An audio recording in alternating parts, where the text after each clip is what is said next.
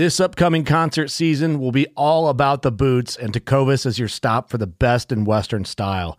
Tecovas has seasonal and limited edition offerings this spring and summer, including men's and women's boots, apparel, hats, bags, and more. All Tecovas boots are made by hand in a time-honored tradition with timeless styles that are always on trend. And Tecovas has first wear comfort with little to no break-in period. It's hard to find this level of comfort paired with this level of style.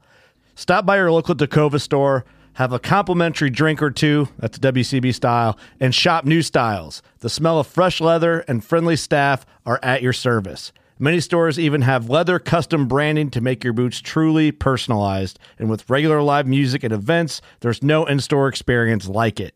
If you can't make it into a store, just visit tecovas.com. That's TECOVAS.com. They offer free shipping on all boots, as well as free returns and exchanges, and ship right to your door. Go to tecovas.com and find your new favorite pair of boots today. Fishing like a local isn't just about catching fish.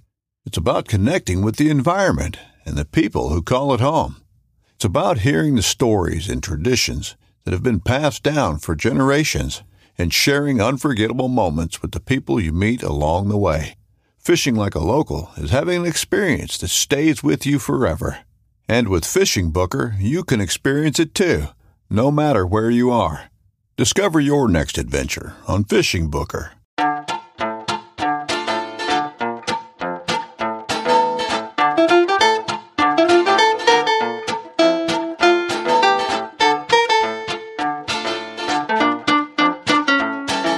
I'm April Vokey, and you are listening to Anchored, my chance to speak with some of the most influential people involved in the outdoors today. Join me as I travel to sit face-to-face with my guests in their own homes to learn more about their careers, opinions, history, relationships, and life both indoors and out. Joe Simons is a co-founder of Saltstrong, a subscription-based fishing community that focuses on education and creating memories on the water. Joe and his brother Luke left their lucrative business and finance to pursue their dreams of starting a fishing company. In this episode of Anchored, Joe and I discuss the hard knocks of starting a fishing business, the perks to being part of a fishing community, the credit card test, and catching snook from a third-floor balcony. First of all, thank you very much for having me on your show. We're doing a podcast swap right now. Yes. And, geez, so when did you and I do that video with me looking like I got a crazy ass mullet haircut? What was that? Well, that was like 2 a.m. in Australia. Yeah, I was blown away first and foremost that you did it. And it was like 4 years ago, we had just started Saltstrong, and we sent out like 100 emails multiple times, like 100 people we wanted to get on. And pretty much everyone rejected us except for 16 people. And you were one of 16. And like Peter Miller, Tom Rowland, some really big names like blew us away saying yes. And so ever since then, we've been massive fans. Like if April ever needs anything, like we got her back. So like, I mean, you took a risk on us, and obviously, it wasn't a risk. You guys were so much fun. Well, a risk of your time. We did have a blast, but still, yeah, you're like 2 a.m. Australia time. Right. Like, okay. Yeah, that was four years ago. That was. I know. Jeez. Well, listen, I don't know a whole lot about you. Okay. I know enough that's on, on the front or on your website, but I don't know anything about you at the core. So let's start from the beginning. Let's do it. Where were you born and raised? Born in Tampa, Florida, so I'm actually one of those people. And my dad was born in Central Florida, so my son now is third, really kind of fourth generation. My grandfather came when he was a couple years old to Florida from Chicago. So like we have Florida in our blood. All of our best memories were around the fishing, around the water. And so my grandfather had a little condo in South Daytona Beach. It's what we did every summer. Like, basically you get a 3-month break here, and at least you used to. And we would spend all 3 months there, and he taught us how to tie knots, taught us to go out and catch, whiting and some pompano occasionally on the beach. And like all our best memories growing up were at that beach house. Right. And we had it for 30 years. I mean, it was pretty awesome. And, now we're to the point, I have kids now, and we're starting to do similar things. And our grandfather passed away, and that was like a big aha moment to what we were doing, because we had Saltstrong, and just a couple years into it, he passed away at 94 years old. So it was like a celebration. Someone makes it that long and gets to see their great grandkids. I hope we're all that lucky, right? Yeah. So we're going around the table kind of like this. We're all having some beers with the family. He's got 12 grandkids there. And every one of them experienced time at that beach house. And we were all going around like just telling stories, and every single story, like literally every story revolved around that beach house. Like those were the only real memories we had of him, because he was a busy guy and we had our lives. And so Luke and I were like, man, like afterwards, like, dude, we're not really in the fishing business. We're in like the memory creating business, right? Because I mean, in some of those things, we didn't even catch fish. I mean, we had stories. My dad stepped on a stingray out there. We were like just the funny stuff. And those are our best memories of a guy who was on this earth for 94 years. And so that was like a big shift for us in our business of not focusing so much on catching fish, but just getting families out there, creating memories together and experiences. Oh, that's so cool. Yeah. So how old are you? 40 years old. Are you 40 now? Yeah. Okay. And how old's your brother? 38. Okay. So you're the older brother. Yes. All right. And both of you fished growing up? Oh, yeah. That was that. And the dream was always to have a fishing company. Sure. What kind? What was your guys' ideal dream? A fishing company. But what kind? We had no idea. Did you want to be a guide? Like, no. Who did you look up to? Who was your guy? Well, I mean, we grew up watching Bill Dance. And, okay, gotcha. So we were freshwater guys. So we were born in, I was born in Tampa. We went to high school in Winter Haven, which is close to Orlando here. We grew up on a lake.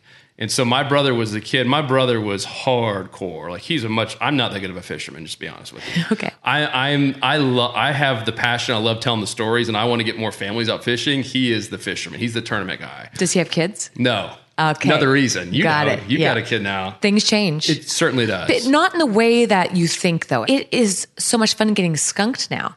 Like, we still fish really hard. Her and I fish together a lot. Yeah. But it used to suck when I didn't get a fish, but now it's like her and I are starting fires, eating hot dogs and picking leaves and turning over rocks. It's super fun. It makes you more curious again, right? It's that because I used to ignore eyes. Yeah, I used to ignore all this stuff, and now I'm like, oh, it's a turtle. Let's go pick it up and like check it out. Like snails, the small stuff that I take for granted now is like with the kids. Yes, a dip net. It was the best investment of my life. So my 4-year-old daughter, she doesn't. My oldest daughter loves she really asked to go fishing. Yeah. My 4-year-old is kind of a princess. Just kids are different. Yeah. But she loves going outside, and I gave her a bright pink dip net, a $9 dip net from Walmart. She doesn't even want to hold a fishing rod, but she loves that. She catches the little minnows and tadpoles in the lake that we live on. Like, it's the best investment ever. That's how I get her out there with us. That's right. So she'll just pluck stuff off, and that's how I started. Dip net. I made a net. I took my mom's old nylons and a hanger. And I put the nylons over the hanger, and I'd go out and catch tadpoles and salamanders. The original seine net. That got me started, right? I love it. But I wish that people would stop saying that it's going to change you, because that's really scary and daunting. What it really is for me anyway, I wish someone had said to me, you're about to have the most badass little new buddy in your life that you never knew that you could possibly enjoy so much. Yes. Because change is a really scary word for people who don't like change. All this to say, it's not that you're not as good of a fisherman. You just have better friends than he does. Yes. Little ones. Yes. Little friends with pink nets. So in high school, he just loved it more. I was chasing girls and playing a lot of sports in high school, and so I slept in to the last second to get to school on time. He would wake up at 5 a.m. almost every day and went bass fishing. So it was a badge of honor to have that bass thumb. His thumb was literally ripped up every single day. He's that good. Like, he was known as the fish whisperer in town. Like, everyone's like, if you want to catch fish, go with Luke Simons. He's always had that gift that I didn't have, and I don't really. You know what I'm saying? Like, I got it. I love being out in the boat. I love catching fish, and I catch a lot of fish because of him. I'm not scared to admit that. Did you both go to college? Yes. What did you take? What did he take? So both business. And I was at Georgia Tech, and he was at Florida. So we were business. We wanted to go into finance. So we talked about having a fishing job in high school, and we realized that was a really dumb idea. Yeah. A lot of people listening to this think it's a great idea because you're in a fishing job now. But why at the time was it a dumb idea? I guess it's kind of a loaded question because we're now doing it, but there's no way we could be where we are today had I not had a decade plus of real life training and figuring out and seeing all the different ways to monetize a business. The only option we would have had was to be guides. I didn't want to do it. He wasn't crazy about it. I think it was and you did a couple really good blogs about it recently. The series about becoming a fishing guide. And just because you're a good fisherman doesn't mean you're a good guide. Your job at that point is now to get people who aren't good at fishing to catch fish, and you're not fishing as much, or sometimes not at all. Do you think it was that you guys needed 10 years of business experience, or do you think it's that in that 10 years, the times have changed so much now with the internet and social media? It's a great question. It's tough to know. I do know that we just had zero business plan and we had zero money. So that made it pretty obvious. Like we had no money. We didn't come from a wealthy family, just middle class. And our dad wasn't about to give us money to go start a fishing company. And so the dream kind of died, but we always talked about it. Mm-hmm. And then we were in a hotel room in Chicago at a marketing conference, and we were now like... Wait, did you guys work together? We did. Okay, what were you guys working in? What was your field? Financial services industry. So think of us like... Like a broker? Like an accountant? We were a wholesaler, so a distributor. So you guys have car dealerships. Of stocks?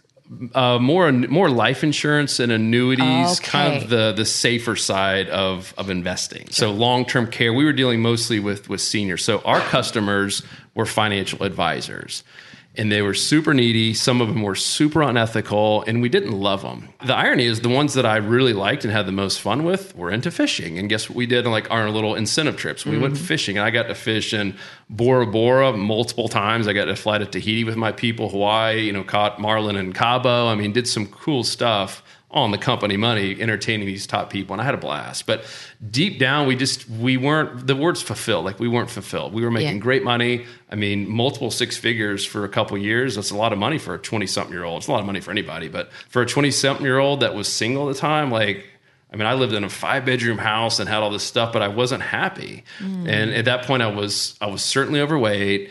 I was drinking too much. I told you about the anxiety attacks I suffered with for a long, long time. And looking back, like I should have been the happiest person ever, right? I mean, in terms of looking at my resume, if you didn't know me, you say, man, this guy grew up in a nice family. It all. Yeah, he grew up in a nice family. My parents are still married to this day.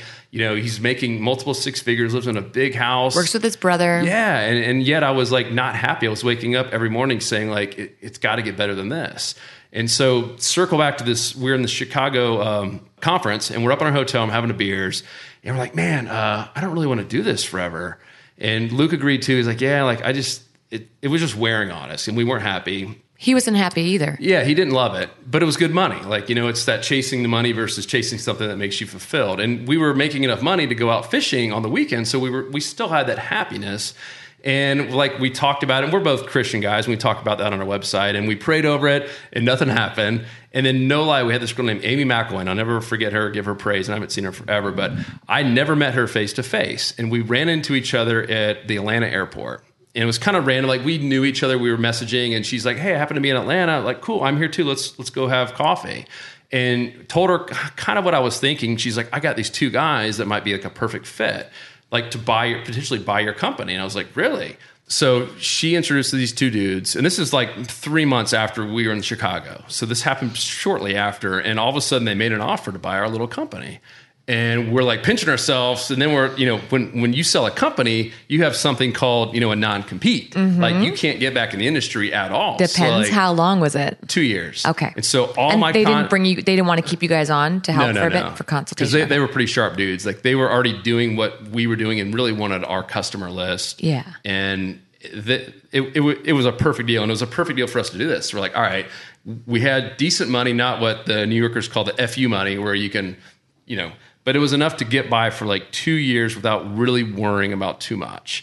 And so we're like, this is the chance. We've been talking about it since high school. Let's start a fishing company. And we literally spent that night, we got so excited. This is back in the hotel room. We'd already talked about doing this. And so we had a couple names picked out, and now it's this is time to do this. And Saltstrong was one of those mini domains that we bought. We bought 30 domain names. Where did you come up with the name? I'll give credit to Luke, because we were just throwing out random ideas. And we bought it for $9.99 on GoDaddy. Were you worried that it was going to pigeonhole you into a saltwater category, considering you're freshwater guys?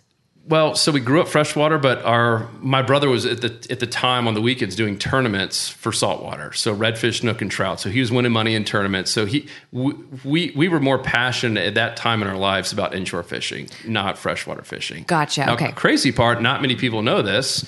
Now they will. So the same time, we bought Saltstrong first around that time in Chicago.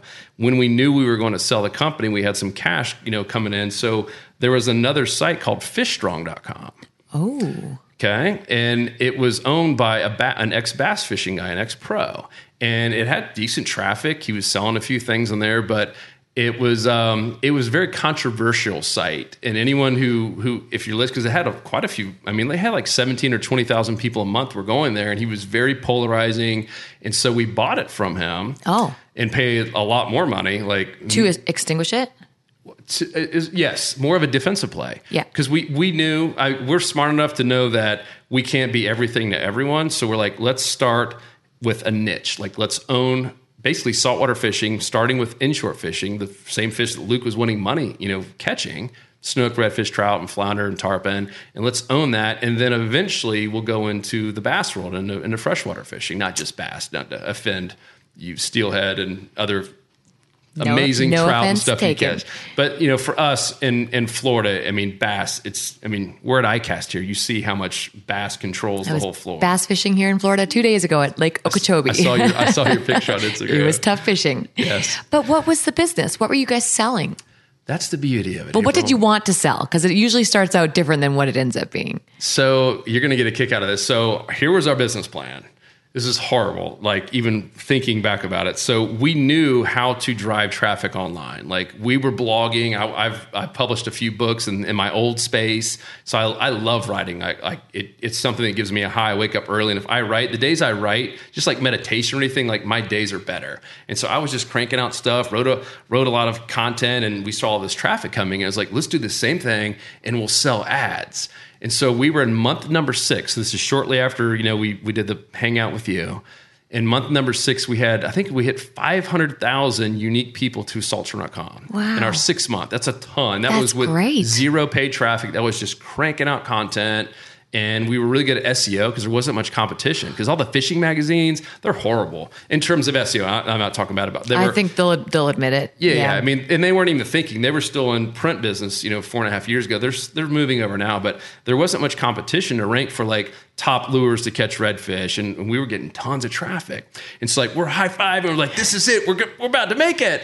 And so I got connected to. But what was Make It? Because you guys were used to such a heavy income. I know. This is how dumb we were and naive. Oh, okay. And this is a great lesson for anyone thinking about going in the business with a false idea of how you can monetize it. And so we just thought, hey, someone's going to love to have that traffic. And they would. I mean, 500,000 people is a lot. So we got connected to Under Armour. Like we got some pretty good connections. You only get one shot at talk. It was Colby Folks. He's one of the top dudes for all of hunting and fishing at Believe Under it. Armour. They're a major player in that space. Huge. So he's like the top dude. He's on TV on their show. And he gives me 30 minutes of his time, and I'm talking to him, and I'm all excited thinking our stuff is like he's going to be all over this. And long story short, he completely kiboshed it. And he's like, yeah, like we might give you like $500 a month, but it's something like that. It was under $1,000. And I was like, holy crap. Like we're not even going to be able to pay our bills, let alone pay ourselves. And I called Luke, and I was about to cry. Like I was like, man, this is not going to work, dude. Like everything we built for 6 months is literally worthless. You were truly thinking just ad space? That's all we thought about. Like we were so focused because it's worked in the past, right? I mean, some sites that have a hyper niche like saltwater fishing, you can usually find some sponsor that would pay a decent amount of money just to get 500,000 unique eyeballs every month. And he shot it down. The next person shot it down. And like Luke was freaking out too. He's like, man, maybe we can go like buy our company back, or like maybe like we were literally like, that was like a turning point. We were about to quit. Oh. And not many people know that, but like we talked about it actually at ICAST here with someone who asked the same question. I think it is important for people to know that. Oh yeah. Because you go through, I was 5 years into my business, and people thought I was bankrolling, like they'd be Googling April Vokey Worth. Yeah. And honestly, I was at the point where I was so broke that my dad was like, you need to go get a job at Starbucks. For real. And I turned it around. 5 years in? 5 years in. Wow. I mean, I did a mega, literally overnight turned around. I think it was 4 years in, but whatever. It was the same at the time. It felt like the same thing. Yep.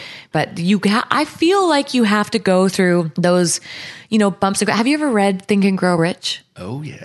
Right. So that's the whole premise of that book. And I don't feel it's failure. I really feel like it's success because you know the story. Oh yeah. So what happens with your story? Yeah. I mean, fail forward is one of our, our main things that we tell all of our employees. Like, don't be afraid to fail. Like, look at us. This company wouldn't be here had we not failed over. And I'll tell you the next failure. So we had, this is month 6, and month 7, we're like freaking out. We've lost the passion. We're just we worked so hard. We literally worked every single day. So I remember the first day I took off without actually blogging or like working. It was the end of July. It was lobster season. And it was the first day I took off. And like, I'm talking Monday through Sunday, every single day with a wife and a young daughter. And I kept telling her too, like, imagine you're married, you have a child, and you're telling your husband, you're telling your spouse, like, babe, this is going to work out. And I'm already 6 months without any paycheck. I've invested, a couple $100,000 we've lost just building all this stuff. And all of a sudden I promised her and my daughter this is going to work. And all of a sudden, like all those fears and emotions, like I just failed, like I failed my brother, like, cause it was my idea and he believed me. Cause I like, hey, look at these other companies. They've done it. They're making the pressure. That was like, take a deep breath. We went lobster diving and just like thought about it. And, some of the best ideas happen out in the boat and on the water and just getting away from the computers and the just life. And so we're like, all right, what can we do? Ads is clearly not the answer. So we have traffic. Traffic's one of the toughest things, right? I mean, you can have the best product in the world, whether it's your TV show or a podcast or a book or a fishing lure. If you don't have traffic and eyeballs on an audience, it's tough to make it a go at it. So we had traffic. So we'd solve that problem. So like, all right, what do these people want? Like, how can we serve them? And one thing that we saw was working was our how-to videos. From day one, like we focused on knots. My brother's more of an engineer type and he loves testing knots. Like we just tied the knot our grandfather and our dad taught us, just believing that was the strongest knot. And Luke's like, I'm actually going to like scientifically test these knots and see which ones are stronger. So we did knot contest. People loved it. And then Luke started going out with a GoPro on and filming his trips.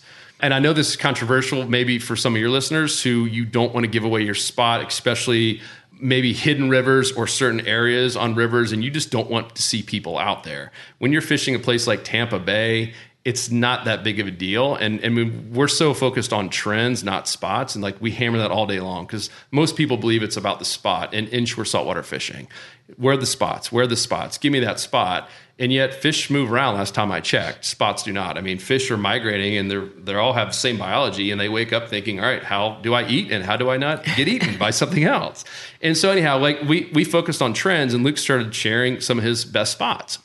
Like literally taking like GPS coordinates? Oh yeah. Whoa. I know. Okay. All right. And just at a really small group because people had asked for it. So you're asking like, how do we make a business? So people said, hey, like I would pay you to kind of show me where you are and how you fish the area. Cause you can get a spot to someone, but if you don't tell them why the fish were there during that specific time and then how to approach them, I mean, based on the tides and all the different weather patterns and everything you can imagine, then they're probably going to get skunked and frustrated. I mean, right? It's the same reason a fishing guide in Florida can stay in business, even though they might take 200 people out a year. Like the people know their best spots, but there's a reason the fishing guide does a lot better than them. Mm-hmm. So anyhow, that was one side of it.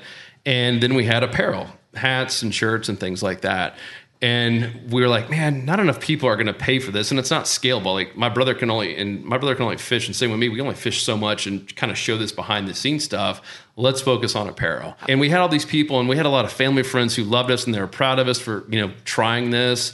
And we were honest with them. We told them like, hey, we failed, with the whole ad traffic and this whole ad platform. And, we love your support if you want to buy some apparel. And they did. Were you happier than you were at your other job? Or were you just so stressed out you couldn't be happy? I was happy because I love a challenge. I was super stressed. I was more stressed than I had been in a long, long time. Did that make you less happy than you were at the other job at the time? I still think I was happier just because I could still see it. Once again, if you can solve the traffic problem, I knew there was some way to monetize it. But I was stressed out. Once again, the worst part is letting your wife down and your brother, like people that were counting on you. And I told them, because I'm the sales guy, I'm like, this is going to work. And 6 months later, like you just get like that dagger, like this was a complete bomb. Yeah. So that was the worst part. But I still felt more fulfilled because I felt like it was still our calling. Does that make sense? Like I felt like I knew I was doing the right thing. And I saw that people loved our stuff. And we had all those eyeballs and we had all these testimonials of people saying, you guys are awesome. Like, we love you. We want to support you. So it's like, I knew we were still going down the right path. Does that make sense? 100%. And then the apparel started taking off and we did 5,000 in a month, then 10, then 20. And then like at 20, you need some help. So we hired a full-time girl named Samantha. She rocked. She was awesome. And she got us in gear. Like, all the way up to $35,000, $40,000 a month of apparel. Oh my God. Crazy, right? That is insane. And so now we're high-fiving again, like, yes. And so we had 1 month, we did 55,000 of Salt Strong apparel. So there's a lot of Salt Strong apparel out there, right? And not a lot of people know this because we didn't reveal our numbers. No, of course not. But it's not like you're designing shirts. I mean, this is logo wear. Got it. Yeah, this is us finding a manufacturer and white labeling our logo. People are doing that because they want to support you. 100%. And because they want to be kind of part of your team, yeah, right? Yeah, part of the movement of, yes. Yeah, because our whole thing from day one was we take zero sponsors, and we're just two guys. We're not guides. What was your movement? For us, apart from content. Yeah. For us, what I told you from the grandfather, it was stories. It was memories. Yeah. It was basically getting more. We believe the world would be a better place if more people were outside fishing. Doesn't mean they're catching fish. I hope they do, right? But I mean, just the aspect of getting outside fishing. You've got a young child. I have 3 now, and I'm watching what's happening with these kids. My daughter, who is 7, guess what she wanted last year for Christmas? An iPad, because all of her friends at 7 years old had iPads. Mm-hmm. And I'm hoping we can make it past 10, because we, of course, told her no. But good Lord, like all these kids are inside all the time. They're stuck on their devices. So like we believe if we can get more families uniting, like outside creating memories, the world will be a better place. Yeah. So that was the movement from day one. And it started with how-to videos and then the apparel. It's hard not to want to support that. I think so. Thank you. Yeah. So here's where it gets bad again. Because we had never done apparel before and we kept saying, yes, this is a great lesson. It started off with just one simple shirt, not this one, but one of those just long sleeve polyester performance fishing shirts. Screen printed shirt. It was sublimation, so okay, a little bit higher end, but nice and better for the environment. Yes, so but still the same thing. So we're selling that. That's number one seller, and then of course other people ask for other colors, and I want full camo, and we're like, yeah, we'll give it to you. And all of a sudden we had and some of the men and women wanted V-necks and like all these different styles. And all of a sudden we have all this stuff, and we were sitting on like $130,000 of inventory. Mm-hmm. And some of it did well, and some of it just sat there collecting dust. And then when you start selling $50K a month, guess what happens? You get a lot of returns. You get a lot of pissed off people. I mean, stuff happens. We're like, we got to hire another customer service person. So now we got 2 customer service people. We're selling apparel, which we had no business doing. And like, we were now miserable again because like we started not creating content because we were so busy putting out fires. We're like, dude, we haven't even fished in a month. Like a month, we had 1 month that went by and we didn't even get to fish a single time because we were putting out fires with apparel. Yeah. We're like, this sucks. And there are many fires. Oh, yes. With apparel. And a lot of... and shipping post. Oh, my God. I mean, U.S. post is pretty good, but I'll tell you, Australia, Canada's post is the worst. It's enough to drive a business under. They're all... super expensive, they're all too. Pretty frustrating. Yeah. So... And then looking at those numbers, people hear that, like your listeners might hear, man, 50,000, like that's a great living. But, you know, you still have to factor in all that inventory and the cost of 2 employees and all the stuff. And at the end of the day, there wasn't really that much left for us. And it went against the whole reason why we started this in the first place, which is for us to be able to go fishing out there and create memories with other people and create content for them. And so...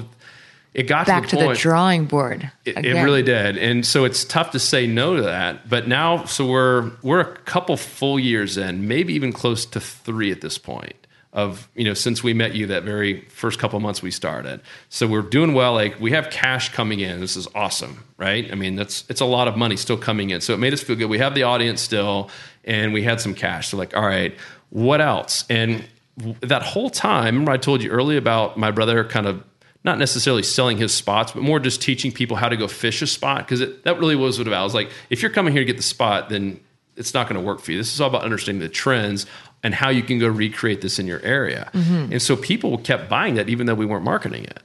And I guess the best analogy here, go back to fishing magazines. They've been around forever and they've been great. But fishing magazines over the years have just gotten thinner and thinner and thinner. And they're mostly ads, right? And there's still some good tips in there. But by the time it hits your doorstep, you know, it's 60 to 90 days old, right? So we said, all right, what if we kind of recreate what fishing magazines have done, which is have a community of people that all like kind of the similar stuff. For us, it was inshore fishing in Florida. and have a subscription for it, but give them real time, like on demand, what's working now. So we teamed up with some other guides. So we got some other pros on board and basically covered the entire state of Florida for people doing how-to content on what's working right now. Less focus on the spots and more on the trends. Like, why are these bait fish in this area of, Vero Beach, Florida right now? And why are these fish here in the Panhandle right now? And which way are they moving? And so it was all based on trends. And all of a sudden, it started taking off without subscription. Yeah. What were you guys charging a month? $9 or $97 up front. It's still the same price today. Okay. We have a couple levels now. So we've had some people who just want more, like they want these mastery courses we've created. Yeah. But yeah, so it's like Netflix. I think that's who's your competition back then in fishing? That's a great question. So the competition was, it was fishing magazines, if anyone, just because it was a subscription service, right? Like, what about apps though? Were apps, sorry to cut you off. I just had a thought. Like, aren't apps the big competition? And were there any at that time? I don't know of many apps that are focused on the how-to, because it was still like, if someone had asked us what we were an online fishing club focused on education, focused on it was 100% how-to.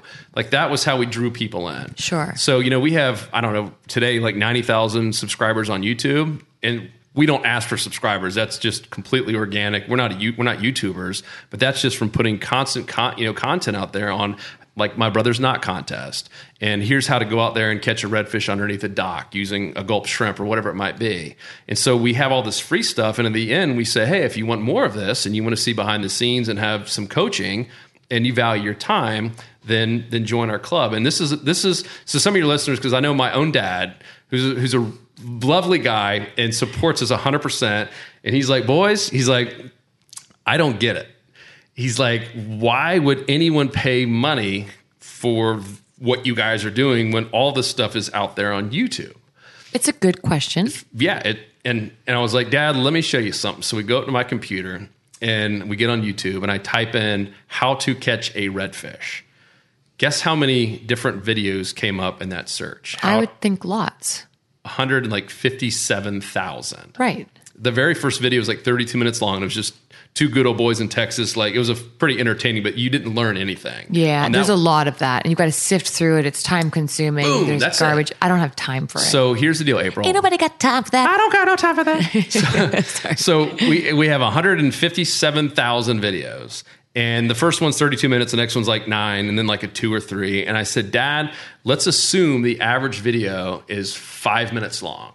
And we did the math. I actually got on a calculator and did it. And it came down to 2.1 years if all you did 24/7 was watch Red. I'm going with this. Yeah. And I was like, Dad, how much is your time worth? And he's like, I get it. It's like, we have a redfish mastery course, and it's 15 years of like how to catch redfish knowledge, all boiled down into 3-hour course, like step by step. Like, literally, we've had people who have taken it and like actually entered a tournament who were just normal weekend warriors. Like, it's legitimately great stuff because it's all focused on the biology, not the bait or any of this goofy stuff that everyone wants to sell you. It's like, understand the fish. It's what you do, right? Think like a fish. You can't just use the same fly for every single fish you go after. Like, you have to think, why would they be eating a certain size fly or a certain color fly or whatever it might be? What would you charge for a mastery series? So that one was like $56 to $97. We have different mastery series. And so now the subscription you mentioned earlier, like, that's all the behind the scenes stuff. That's the new content going up every day. And we have coaches now, like, 7 full-time employees. Like, we're cranking out the content, both free and behind the paywall. This episode of Anchored is brought to you by Care of, who is offering 25% off to Anchored listeners. Care of is a subscription service that makes it easy to get customized vitamins, protein powders, and more delivered straight to your door. With summer in full swing, I'm even more inspired to match the seasons and get my health back on track. I'm busier than ever these days, and the last thing I want to do with my spare time is go to the store to stare at walls of vitamins that I really know nothing about. Care of takes a lot of the mystery out of how to get started. Their website starts you off by taking a quiz that asks you about your diet, health goals, and lifestyle choices so that it can help you customize the best vitamins and protein powders for your needs. I actually really enjoyed filling out the 5-minute quiz and felt myself becoming more inspired by the minute, a stark contrast to the exhaustion I feel when trying to sift through online information or information at the pharmacy. The questions that they ask help you find out your personal, scientifically backed recommendations, and is now new and improved to learn if you are getting enough protein, fiber, and good fats.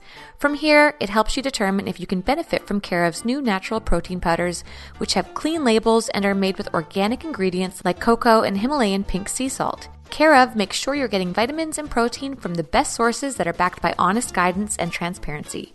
Your personalized Care of subscription box gets sent right to your door every month and is great for a busy on-the-go lifestyle. Again, Care of is offering 25% off your first order if you get started today. Simply go to www.takecareof.com and enter Anchored at checkout. Do you get criticism from people saying, but it should take you time to be able to accumulate that knowledge on your own to become a better angler rather than just having it spoon-fed to you? Yeah, I think the most hate mail we receive like that is usually from fishing guides. Oh, 100, no question. Which doesn't shock you. And I think they have a great point, but it ties in with our mission is getting people out there fishing. And like our ideal customer, even though we have them, like you have people who don't just fly fish, you have people that just love fishing. Our ideal customer is a weekend warrior who values their time. The example I just gave you with redfish, someone who's maybe making $100,000 a year and has kids and maybe either doesn't get to fish as often as they want, which is pretty much everybody, or maybe is only going to get a hall pass once a month and just wants to maximize their time. And they're willing to get a shortcut, if you will, or an edge to go out there and catch more fish. But yeah, it's certainly, I can see it from the guide's standpoint. But at the same point, I mean, we believe in the whole rising tide lifts all boats, and what we've seen from our community that we've built up with all these thousands of people who now pay, a monthly or annual fee and buy these courses is that they're actually going out there with more guides. Like, well, that's what I was going to say. I mean, guides offer access. You got it. Right. And I don't want to buy a boat, but I've got no problem spending $97 for a mastery series. You got it. But now I want to be the best angler I can be so that I'm not wasting either of our time. You got it. And it's a confidence booster too, to be able to watch a 3-hour mastery course to see like someone actually doing it. Because it's not just a classroom setting that gets kind of boring. So you get to see some classroom stuff on just understanding the biology and the tides, and then actually see someone fishing an area. Like that's a huge confidence booster. See, and for me as a guide, when I used to guide, if somebody could take a mastery series, I would want them to do that, because that means that when you come fish with me, we don't have to waste time with that stuff. We can focus on catching fish. But that also then translates into now I've got new marketing material. Yep. Now all of a sudden I've got testimonials. Now I'm getting more bookings. Yes. So you can see it from that angle as well. So, and some of the guides don't like me saying this, but what I've seen throughout this whole journey we've been on is that a lot of those have kind of that scarcity mindset. And the ones that have the abundance mindset are actually like calling us and teaming up with. So they're the ones who are out there helping, because what they've seen it do for their business is like, holy crap, you have all these people. If you're willing to spend $100 a year on an online fishing club, and you really want to get better and you want to maximize your time, don't you think that they're probably spending money elsewhere on fishing? And so we have some guys now who are actually after let's just say you and 3 friends go out. And you love it. You had a blast. You're like, where can I learn more? And now they're referring people over to us, and we're giving them a referral fee. I mean, they're now maximizing their boat because they know these people want it. And guess what? What's probably going to happen? Some of them are going to go back with them again because they referred them over. And we're seeing it happen now. So those people, meaning those guides, have that abundance mindset. And that's been pretty cool. But yeah, that's certainly the most hate mail we've received is from guides. May I ask how many subscribers you have? Yeah. Not on YouTube, but on your website? Paid subscribers. Yeah. So we have 8,000 in this club today that are paying members. We have 100,000 or 120,000 free subscribers who are on our weekly newsletter and stuff like that. And what we're finding, like, because we look at a lot of the numbers. I mean, we're online marketers essentially, and who just happen to love fishing and love this community.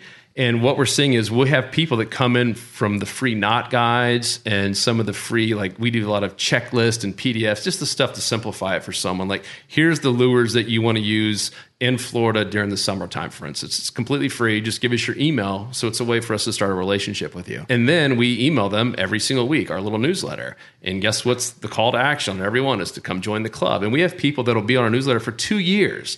And we just keep flooding them with love and just giving them help and just subtly asking over and over again to join us. And they finally join. And so now we're in our officially our third year of this club. And the majority of people are renewing. Now what's really interesting, They came in because of the spots and the trends and the mastery courses, but they're sticking around because of the community. We never saw that coming. I mean, we get to see what they're clicking on. Like, I know every email that our top customers, so we look at this stuff, we're like, this guy or gal has been with us for 3 years.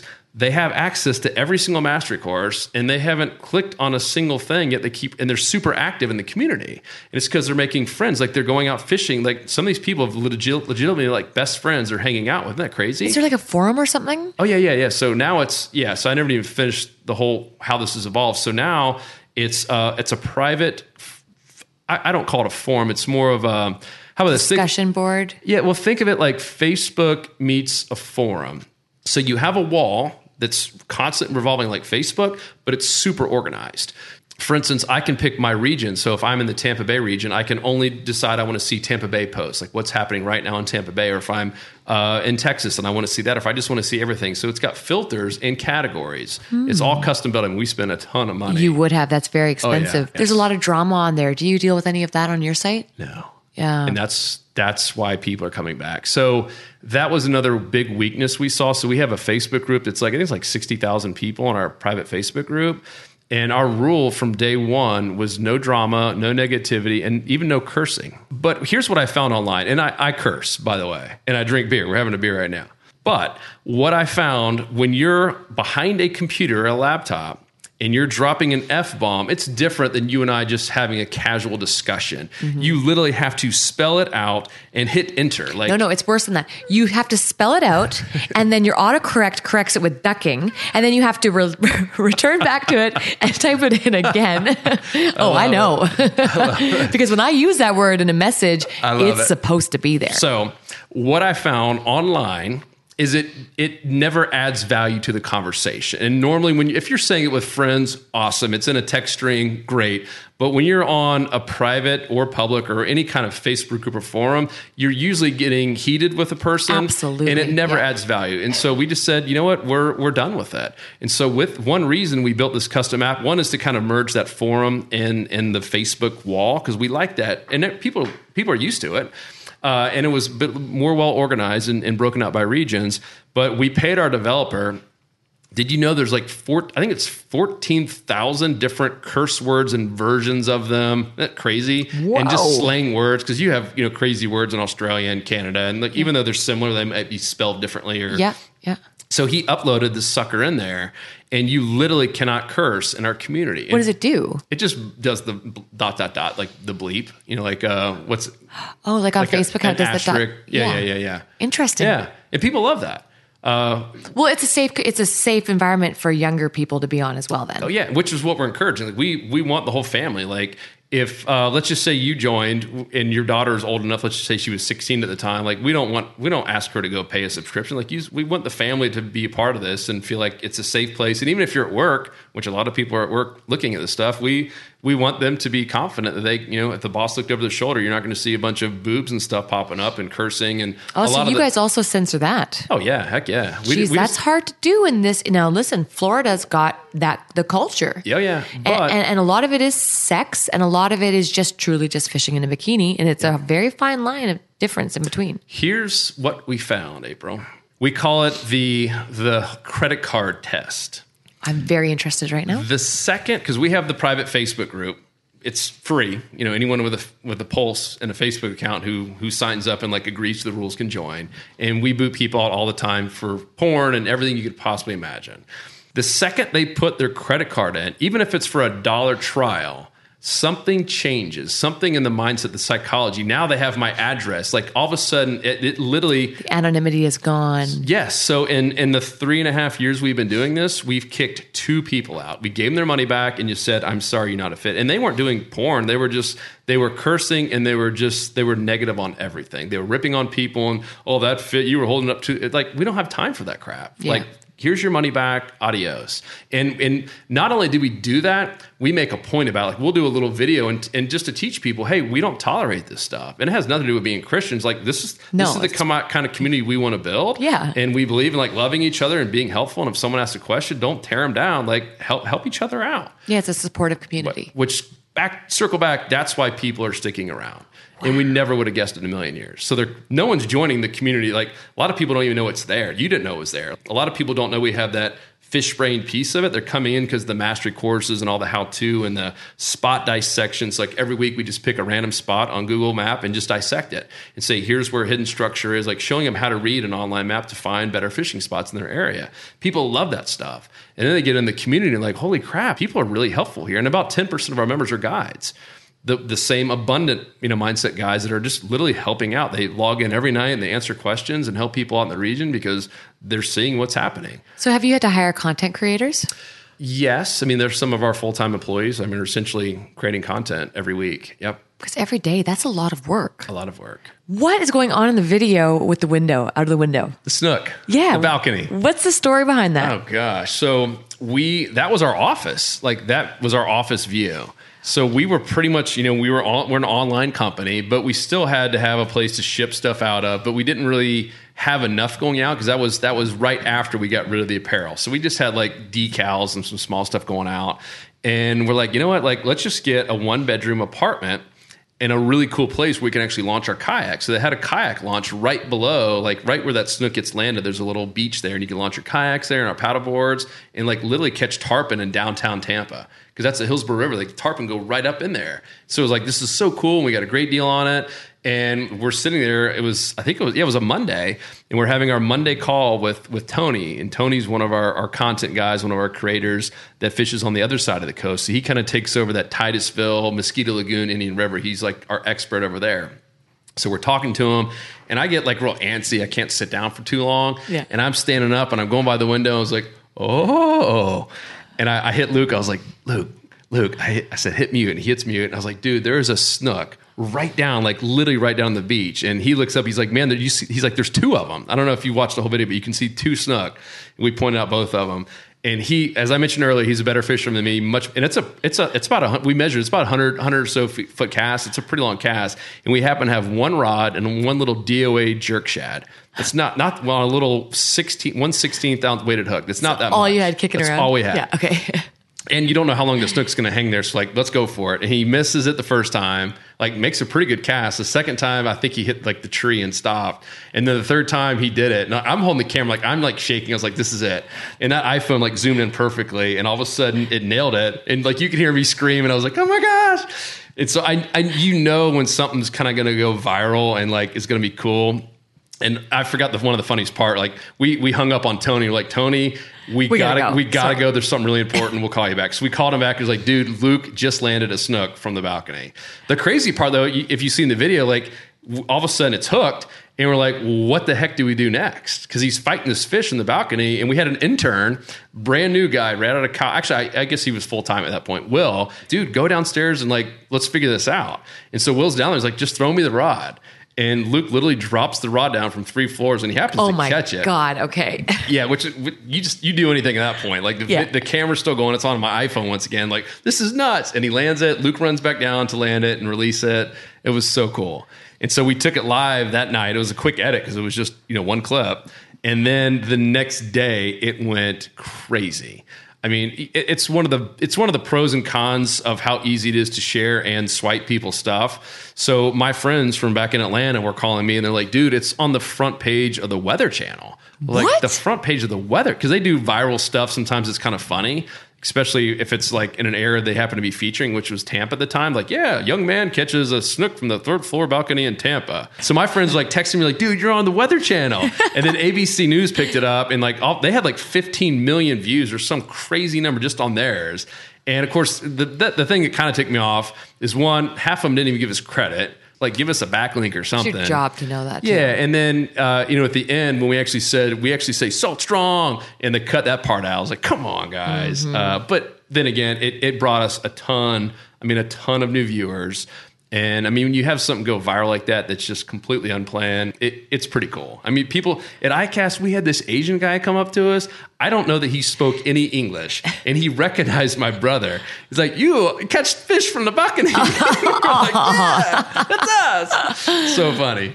Oh, that's classic. So, yeah, people recognize him a lot for that. So are you happier now? Oh, yeah, thrilled. I mean, getting to do something I love. With my brother, too, right? I mean, how cool is that to do something that we've talked about? I'm 40 now, as I mentioned. We talked about this in our teenage years when we were out in the boat basically every time that we could, like having our dream job to be in the fishing world, not knowing what we're going to do and failing miserably 2 times. Failing forward. I love it. To get to a place where I'll be candid with you for the people who also wonder, because you mentioned earlier, like, could we have done this right out of college or maybe skip college? And we burned through a lot of money and a lot of hard times and a lot of like talks with my wife. Like, am I meant to do this? Is this really your calling? And my gut was telling me it was, and we're having fun. And the testimonials, the ones that keep us going, are the mom or the dad that sends us like a message especially with a picture. And it says, thank you guys so much. I just created the best memory with my daughter. Like someone who was addicted to her iPhone, never wanted to go out with me. And we just caught a fish because of something I learned from you guys. And so, I mean, that's what keeps us going. And I was circling back around to this. So last year was the official end of 3 full years. We just paid taxes for the first time in 3 years.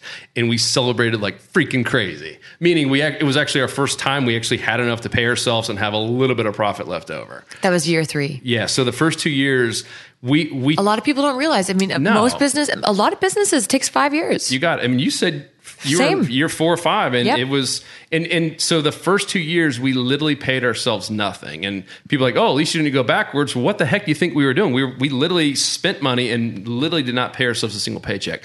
It's one thing to tell your wife you're not going to give her a pay, but all of a sudden things happen.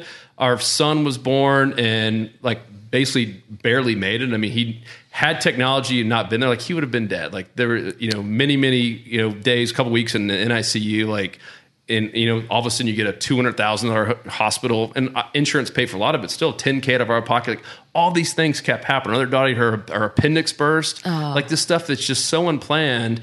And all of a sudden, like just 5,000 here, 10,000 here. Like we burned through everything. Like it got to the point, like we seriously had our old 401k and like not much else left. And not many people know that. They see, and same with you, they see where you are now. Like, oh yeah, and I'm sure you're doing better than you were, 6 years ago. But still, it's like people never talk about the struggle and the persistency and working every single day. I mean, crazy hours to do this, but now it's the most rewarding thing ever because of what I just told you, because of those memories we're helping create in these people who are, proudly wearing Salt Strong because of what we believe in, what they believe in. And the cool part is I'm 40. I hope I get to do this, forever. Like and I don't want to ruin your question if you haven't, down the road, but the future plans, like we just want to keep, literally what I was just about to ask. We just want to keep growing this thing. Like, I think at some point, just like we're not the best at apparel, we figured it out, but we weren't good and we didn't love it. I think a lot of companies, like we can get it to a certain point, and if we really want to scale it, maybe nationwide, because right now we're basically Texas to Virginia, because that's really where you find redfish and speckled trout, snooker obviously in Florida, but flounder, all those inshore species, and black drum are usually in those states. And so the same kind of techniques and biology applies. We say a redfish is a redfish is a redfish, whether it's in Texas or Florida or North Carolina. And that for the most part, that's true. And we've proven it. We've flown to all those places and used the same techniques, same lures, and proven it. So if we ever want to scale that out to California and way up the East Coast and even freshwater fishing, we know we're probably going to need some help. In a perfect world, we find just an amazing partner that can help us get there, where we still are the faces of it and still have the majority ownership and maybe just have, some investment help. So could you ever go back to something else? Let's say tomorrow your company was shut down. Yeah. Just say for whatever reason, unfortunately. Would you be willing to take a mega pay cut to be, still be doing fishing or something you love? Or would you end up going back to what you were doing before? Oh gosh, no. You don't think you can do it? No, we're going to be in the fishing world. We're seeing the impact that we're having, and two, I feel like this is our calling. Like I feel like our job is to get more families out fishing and unite them and bring more, honestly, kind of love into this world. And I told you about some of our most popular podcasts. Like our number one was about anxiety and alcohol. And then we talked a little bit about just faith and some of the issues in the world with social media and all this comparing me versus him. And like those tend to be some of the best ones because it's on everyone's mind right now. And so we're basically just using fishing as the catalyst, really the vehicle, if you will, to unite families and bring people together. And so, it's a tough question. I hope that never happens where all of a sudden it ends. But I think one thing I've always struggled with is one, the conservation, but two, how do we get more kids out fishing? What was the recent stat that like 50, at least in America, 50% of people who are fishing today are over 50 or 55 years old. I mean, half of them. And at some point, if you hit 65 here, like in Florida, you don't have to pay for a license anymore. I mean, and at some point you get old enough, you either die or you can't fish anymore. And so that young generation is not fishing like they used to, like you and I did, going out. At least here, we went out and use my mom's garden shovel and pick worms and stuff, or sand fleas on the beach. And you don't see as many kids doing that these days. Yeah, and it's a tough one because now they've got things like drone fishing and ways to bring them in with electronics. But you got it. I'm still wrapping my head around how I feel about that stuff. I know. But and I know you've talked about this quite a few times too. It's like most the guides they want to stay busier, but they don't necessarily want like fishing to double in size, right? Mm-hmm. And same with you. Like you don't want the same rivers and streams that you love and mean so much to you to be packed with people, but at the same point you want more people fishing. It's a fine line. It's a balancing act. It is. Yeah. But if these young kids aren't fishing, they're not going to give two rats behinds about protecting it. Like I think a lot of people who are on the opposite side who don't like hunters and fishermen, they think that, hey, just stop fishing or stop hunting altogether and conservation will fix itself. But I personally don't believe that's true. Like I think, and I've told this story before to our audience. So we were living in downtown Tampa in Hyde Park, right across from the water, really cool little setup. We'd lived there for about a year. And my neighbor had an 11-year-old son, and he knew I was into fishing, and he's kind of an outdoors guy, and we were chatting. And he's like, man, let me tell you a story. He's like, this scared the heck out of me. He's like, we're at a field trip in Central Florida. One of the kids in the class had a big farm, a ranch, whatever you guys want to call it. So 100 or so acres, and they're going around like with hay in the back of the trucks, like the old school. And the adults are in the front of the trucks, the kids are in the back, and they're just kind of going down an old dirt path. And all of a sudden, this girl starts screaming, like something like they thought maybe she got bit by a spider or a wasp or something, like screaming, stop, stop. They stop the truck, like, you okay? And once again, 11-year-old, she pulls out her iPhone and takes a picture of a dead tree. What? She literally had never seen a decomposed dead tree before, and she wanted to put that on an Instagram page. I'm not lying to you. So in Hyde Park, for those of you who know where that is in Tampa, it's a really high-end place. It's kind of like living in Beverly Hills for Tampa. Everything's perfect. They don't let weeds grow. Like if you live there your whole life, and this is very affluent people who might be the next she might be the next president of the U.S.